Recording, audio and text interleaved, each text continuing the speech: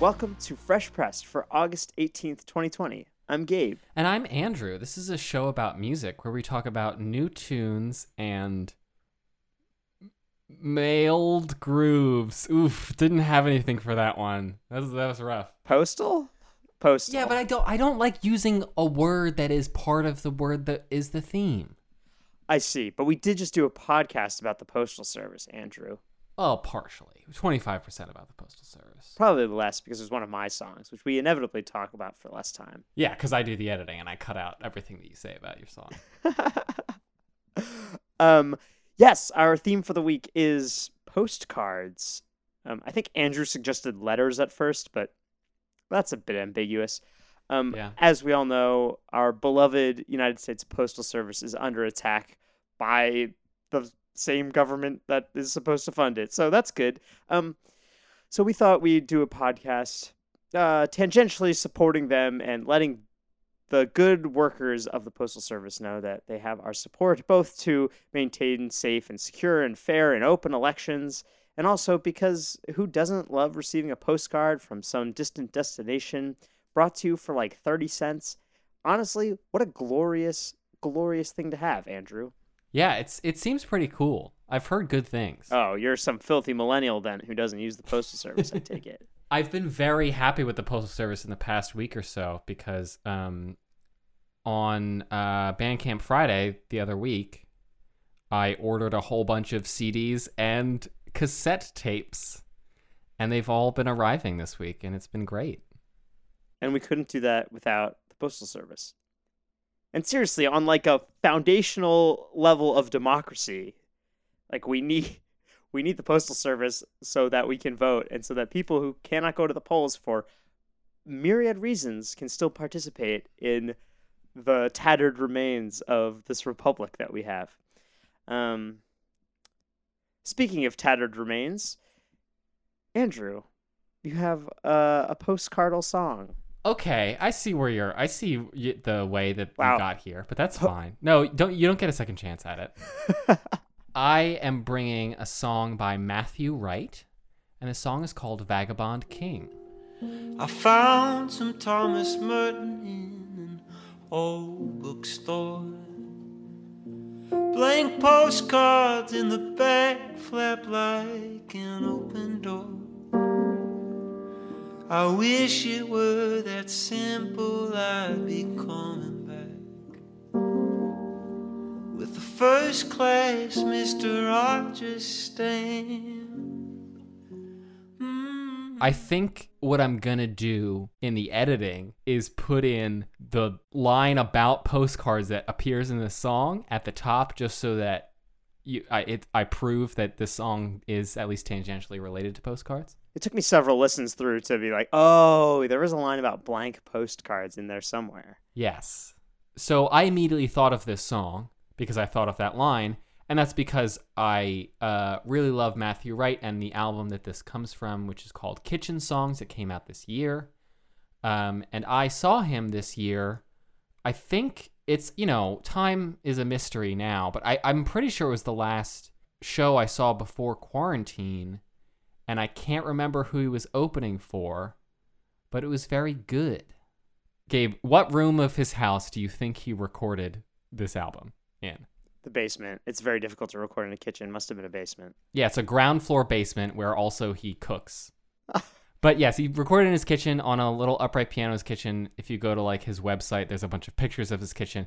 It's it's relatively small, but like it's got like this little kitchen table. It's got the upright piano up against the wall next to a water cooler for some reason. There's all sorts of bottles and spices and things in the kitchen. There's his Moscow Mule mugs above the window. It's a beautiful kitchen. A man after your own heart, it would seem. Yes. Beautiful kitchen, piano in the kitchen, definitely makes the occasional cocktail. Yeah, I mean, I don't have a piano in my kitchen, but that's because my kitchen is like 4 square feet, so I don't have room for that shit. Do pianos belong in kitchens? I'm thinking about this now, and it seems that actually an ideal place for a piano might be the kitchen, provided you don't spill anything on the piano. Because you have that time when you're waiting for food to do something, you're maybe not cooking actively. Like, how lovely to have something baking in the oven smelling such aromas emanating whilst playing your kitchen songs. Yeah, I mean, it is important to notice he's got a sort of little, like, his sink and this tile counter are at like a little half wall facing into the dining area, which is where the piano actually is. It's just like there's the table and then the piano against the wall. So it's not like in the splash zone really, but it is in the greater kitchen area. Excellent. Really just optimum interior decorating, if I may say so. So does this anyway, the song... Sorry, does this song have anything to do with the 1950-something film Vagabond King, based off the operetta, which is what came up when I Googled the song for the first time? I don't know. I don't really understand the meaning really behind the chorus, which is "I'll be your vagabond king, and you'll be my Ovaltine queen." I mean, yes. So I also read about the operetta by Rudolf Friml. It's a fictionalized episode in the life of 15th century poet and thief François Villon, centering on his wooing of Catherine de Vaucelles, and relating how he becomes king for a day and defends France against the invading forces of the Duke of Burgundy. So it's sort of like a vagabond king. That sort of makes sense. It's a very straightforward title. The Ovaltine Queen thing, I don't know what that's referring to. I searched the phrase. It's not like a thing. So I don't know what that means. But I imagine that it means something personal to him and the person about whom the song is written. Because the whole song has a lot of those, like, these things seem like they are specific things that are meaningful to him and to maybe this relationship or lost relationship. And that's something, I don't know, I've talked about that. I feel like I talked about that last week. I talk about that a lot. I really enjoy that when it's something that you can feel the weight that it carries for the person performing the song without having to actually know the full backstory. I completely agree. The lyrical content is slightly impenetrable to me, but especially with just like the really trimmed down piano, there's a rawness to both the production and the vocals and the lyrics that is really emotionally compelling. Yeah. I don't deserve your love. I thought of you. The desert's really something in a car alone. White walls of sand and windmills standing, soldiers on a hill, keeping their eyes open. There is another reason why I thought of Matthew Wright and specifically this song as soon as we chose the subject of postcards, though. Yeah, I was going to ask. It couldn't have just been like one small line, right? Yeah, so, I mean, it was that one small line, but that specific line stuck out to me because at his merch table, something that he was selling was postcards, which were photographs that he had taken and turned into postcards, and he had like pre-stamped them. So you were, I don't remember how much it was, but it was something very cheap for a postcard with, on the back of it, has a Bandcamp code for downloading his album Kitchen Songs, and it can be used twice. So the idea of it is like you buy a postcard, and then you write this postcard and you send it to someone, and both you can use the code and they can use the code. So you can both have the album. And it was for something like $5, which is a lot of money for a postcard maybe, but not for 2 copies of an album. Yeah, very inexpensive. Also, what a spectacular merch idea. Right? It's so nice. It's like personalized as a gift and as a reminder. Like, I love receiving physical personalized mail. And I'm sure almost everybody does. I should probably send more postcards and letters to people now that I'm thinking about it.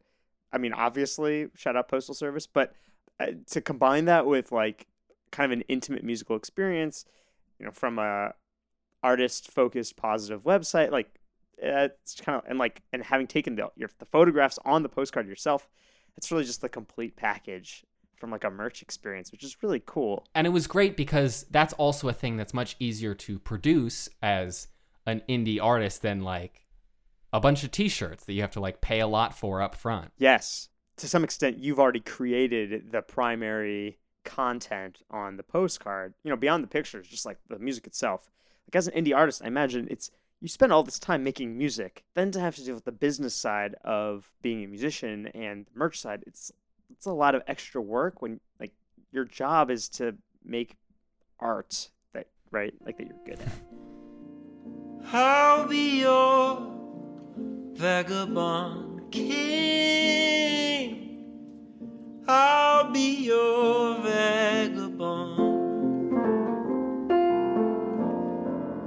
You'll be my Ovaltine queen, and I'll be your vagabond. Gabe, you jumped at the chance for a postcard song because you could finally bring Babe Ruth. Beirut. The band is Beirut. The song is titled Postcards from Italy, and it is off his first record, Gulag Orchestra. And I would love to see that day. The day was mine.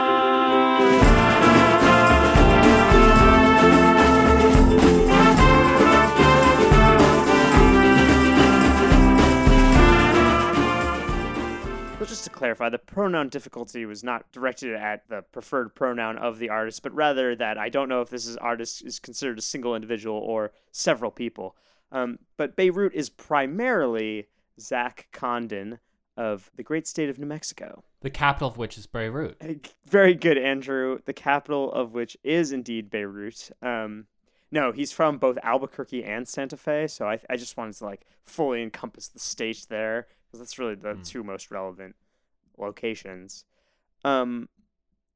So Beirut, it's really his musical ideas and project. However, as you can tell from the song, there's a lot going on. It's difficult to tour just by yourself, and not even all the instruments he can play. However, Zach does play most of the instruments on this record and on most of his records, which is remarkable given how many different instruments are on these records. It's not just guitar and bass and drums, but also several different horns, and there are strings and an accordion. You're like, what? It is a remarkable feel. So this album, Gulag Orchestra, this is the first record that he put out. This album debuted when he was 20. Cool. I mean, he wrote most of these songs. He was 17, 18, 19. And most of the songs, as you hear them, were recorded in his bedroom in New Mexico. And then he sent them to a label, and they were like, yeah, cool, you're signed. You're great. Their second record is maybe most famous, Flying Club Cup. Yeah. And it's my favorite Beirut record, but he's done a number of things that are delightful. So the song is Postcards from Italy, although, Andrew, I must tell you, somewhat disappointingly, this song was written in France. Okay, but the postcards are from Italy, delivered to France. I don't see any problem. Well, I think that's very generous of you. There are no actual postcards referenced in the song. That is more about lost good times and kind of halcyon days, which I do think that the title Postcards from Italy does evoke. Yeah. And you said he wrote this when he was 17? This must have been when he was a little bit older than that, maybe 18 or 19. Yeah, 18 is when you're looking back on those halcyon days.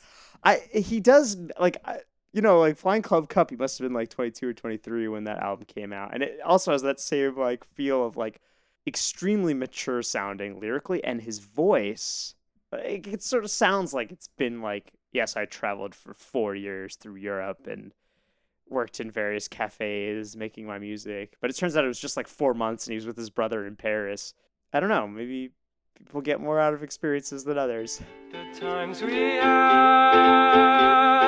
oh, when the wind would blow with rain and snow, were not all bad. We put our feet just where they had to go. I really enjoyed this is going to be a wild sentence for me to say. I really enjoyed the starring role that the ukulele had in this song. Yeah, I mean, it's the opening instrument in the song, it has the feature. It lays the foundation for the whole piece. And there's actually something of an interesting story behind why he plays the ukulele at all. He cannot play the guitar comfortably. Something about how he broke a bone in his left arm, and it caused his whole left arm to get shortened. Oh, And so he's like trouble wrapping his hands around a guitar neck. Interesting. I didn't entirely follow, but the ukulele, obviously much smaller neck, only 4 strings instead of 6. It also has such a unique sound to it that really contributes to that experience of like reminiscing. No, it's very. The ukulele is from Hawaii. It's very beachy and light in a way that guitars are not necessarily.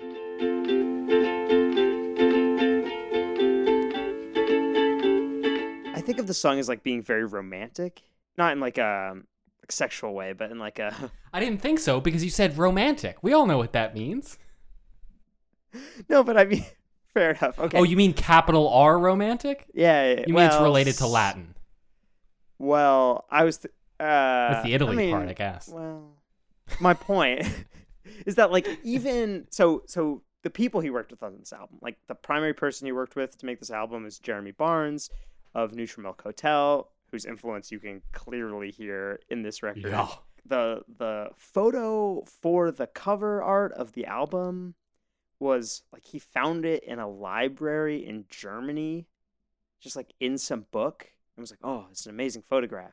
So when they put out the album, they couldn't find the actual photographer, so they like left in the liner notes like, does anybody know who took these pictures? Like, we'd love to give them credit or some money. And like, I think they finally found it out like a couple years ago who it was, but like the whole thing is like steeped in like a little bit of mysticism and like this like especially American romantic ideal of like backpacking through Europe and especially Eastern Europe and making music. And I really do think that Condon captures that whole aesthetic in a really beautiful way.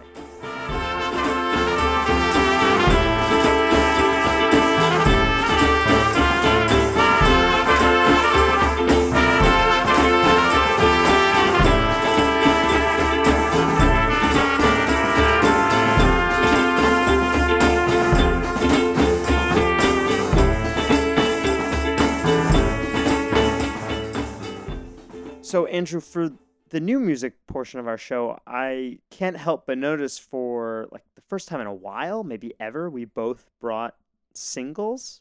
Is that true? Like lead singles rather than songs off albums that came out. Yeah. Huh. Cool. It's going to be a great fall then, I suppose.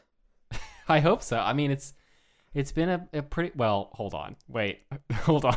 I don't want to say anything that could be taken out of context. I mean, in terms of music releases, there's been a lot of good music released this year, and I'm looking forward to a lot more good music in the rest of the year. Anyway, the song you brought, however, is incredible, and I loved it, Andrew. Yeah, so the song I have this week is called I Want to Change by Nana Adjoa. Clean green screen on my phone. I'm allowed to change our future, my future from my couch. I wanna change. I think that I mentioned Nana Adjoa a couple weeks ago when she put out her previous single, No Room. And in segment 3, and I was like, oh yeah, and this song was really cool. I don't know anything about her. And guess what? This song's even cooler.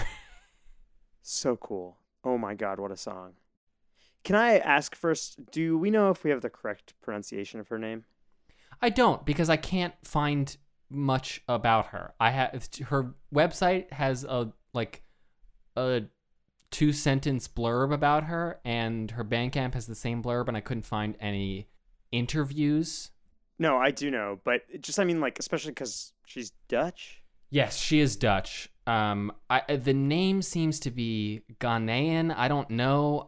I can't, but that's just because I can find other people in Ghana with the same name or very close to the same name. So I don't know anything about her. Can't find anything about her. But she's based in Amsterdam.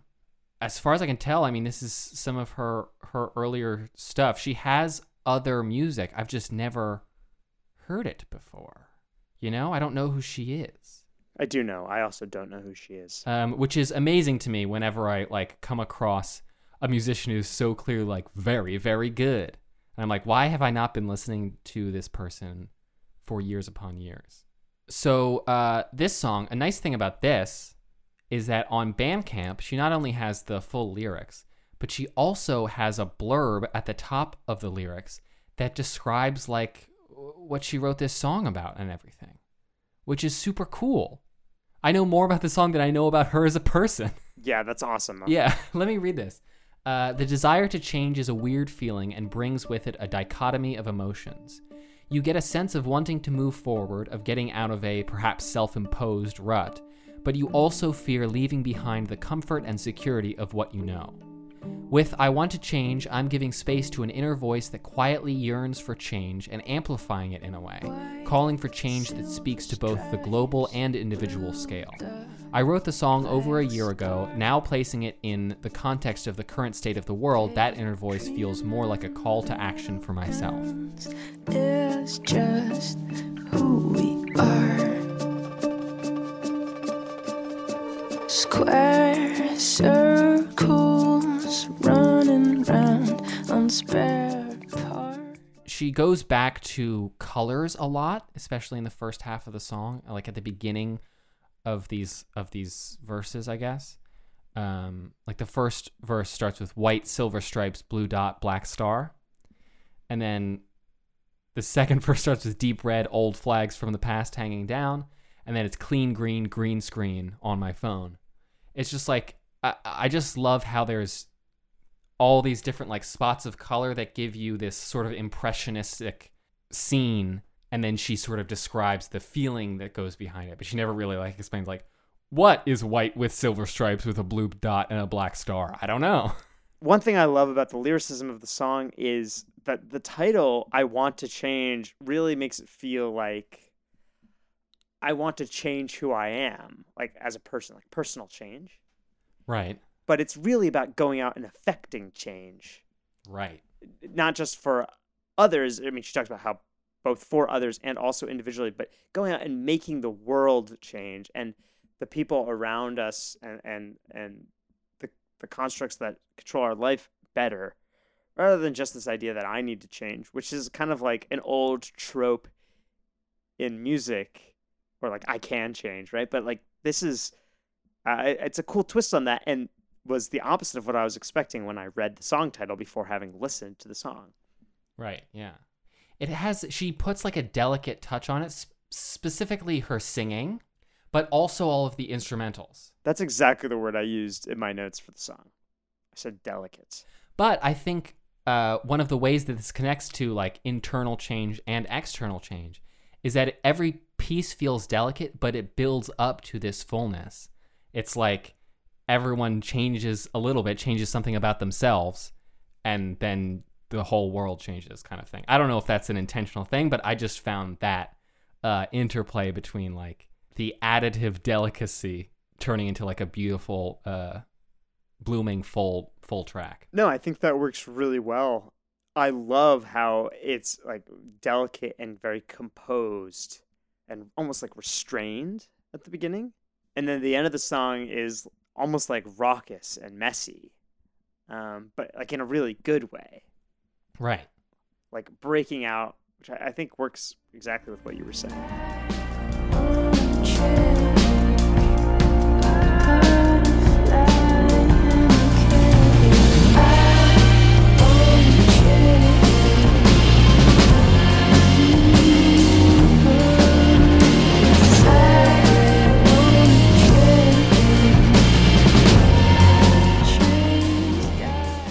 Her voice is beautiful. Yeah, it's really nice. It's like honey. It's incredible. It's so smooth. And she knows how to use it really well. And she knows how to sing lines very well.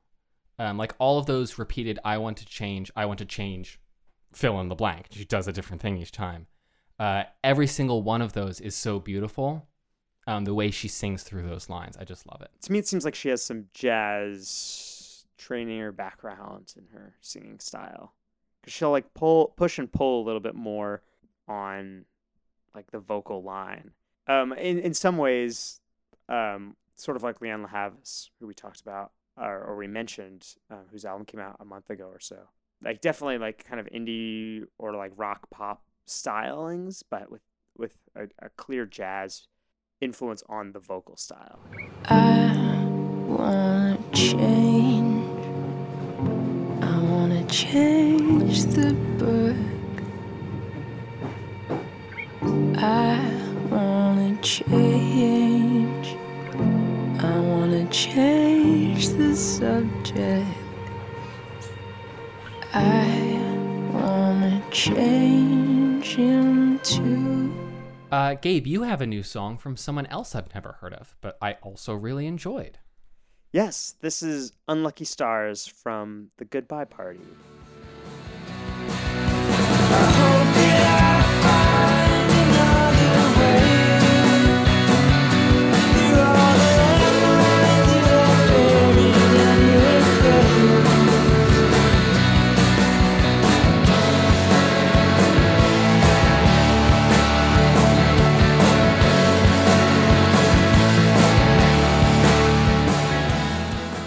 Andrew, this seems like an artist that maybe you should have been familiar with, Yes, absolutely. Totally should have. given both the style and also that The Goodbye Party is Michael Cantor, who is from the town of Lansdowne, Heard of it?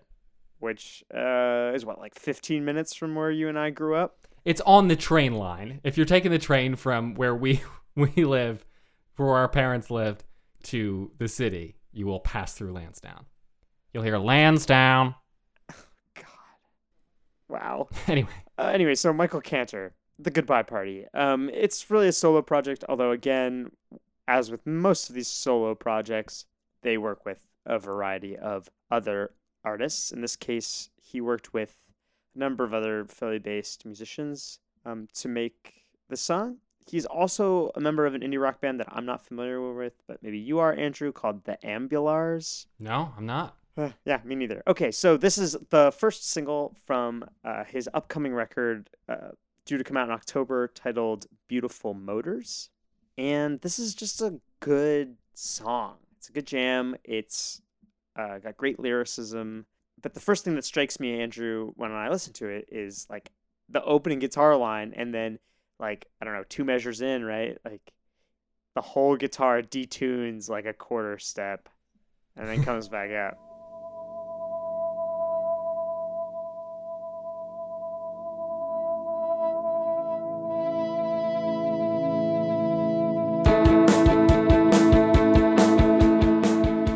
I think the guitar sound on this whole track is definitely my favorite thing about it.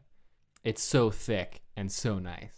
I love when music like wraps me up sort of in a blanket with noise and sound. And that's what this guitar does, you know? It like feels like I'm in a music burrito. So this song in particular was influenced heavily by the Welsh poet Dylan Thomas. Familiar? Who, if you're not familiar, he was the poet of Do Not Go Gentle Into That Good Night, which if you don't read a lot of poetry, you may know from the movie Interstellar. Great. But so Dylan Thomas wrote like a radio play for BBC in the 40s or 50s called Under Milkwood. Yeah. I'm not going to get into it, but the radio play has like this old captain dreaming of being underwater and meeting all of his perished sailors, which is the contribution of the lyrics that make up the chorus, which are "with sailors' arms, Arctic white, cold as hell," and ties into themes of loss and longing and regret. We're shining down and now you're reaching out.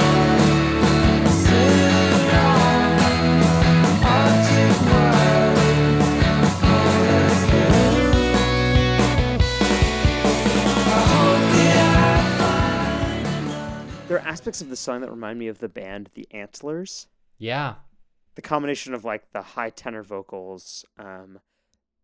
There's like for most of the song you have like this pretty steady driving force in both the guitar and the drums that are really pushing the song forward. And then the last verse, like all of that cuts out and feels adrift, which I think also sort of ties in with the lyrical ideas in the song of getting left behind and trying to make your way in the world and, getting through and then finding yourself astray. The Antlers are another band that I think has that sort of sound burrito kind of vibe to them. Definitely. Especially on Hospice, which is their best record. That's an album recommendation for anybody. Hospice by the Antlers, but warning, you will cry. But when everything cuts out, I really like being able to hear the lyrics of that verse so clearly, and then of what is nominally the chorus, these 3 lines that I talked about earlier, just so spare and laid bare. Kind of alive to wake me from my sleep, telling me what I've been given, not the same as what I keep, and I paid for every. Andrew, other highlights from the week that you would like to point out? Yes. There was an album from OK Kaya, who I picked a song from her previous album this year. And she just released another one that's definitely all like recorded during quarantine sort of type stuff. But also it's very good. And I think she released it, I think it was like her birthday this past Friday that she released it for. Oh, that's cool. I feel like I saw that on Twitter. Yeah. It's really great. It's a lot of fun. There is an album of, I guess, covers, according to Andrew, although I only They're all recognize a covers. couple of them, from Whitney called Candid. Standout highlight cover, though, is their duets, sort of, with Waxahachie, who we featured on the show, doing Take Me Home Country Roads. So good. New album from Fantastic Negrito called Have You Lost Your Mind Yet? Lowercase y just on the yet for some reason, which is a great, I don't know what genre to call Fantastic Negrito, because I don't want to say blues rock, because that's a thing, but the two things that he does are like, it's like blues and also rock, you know?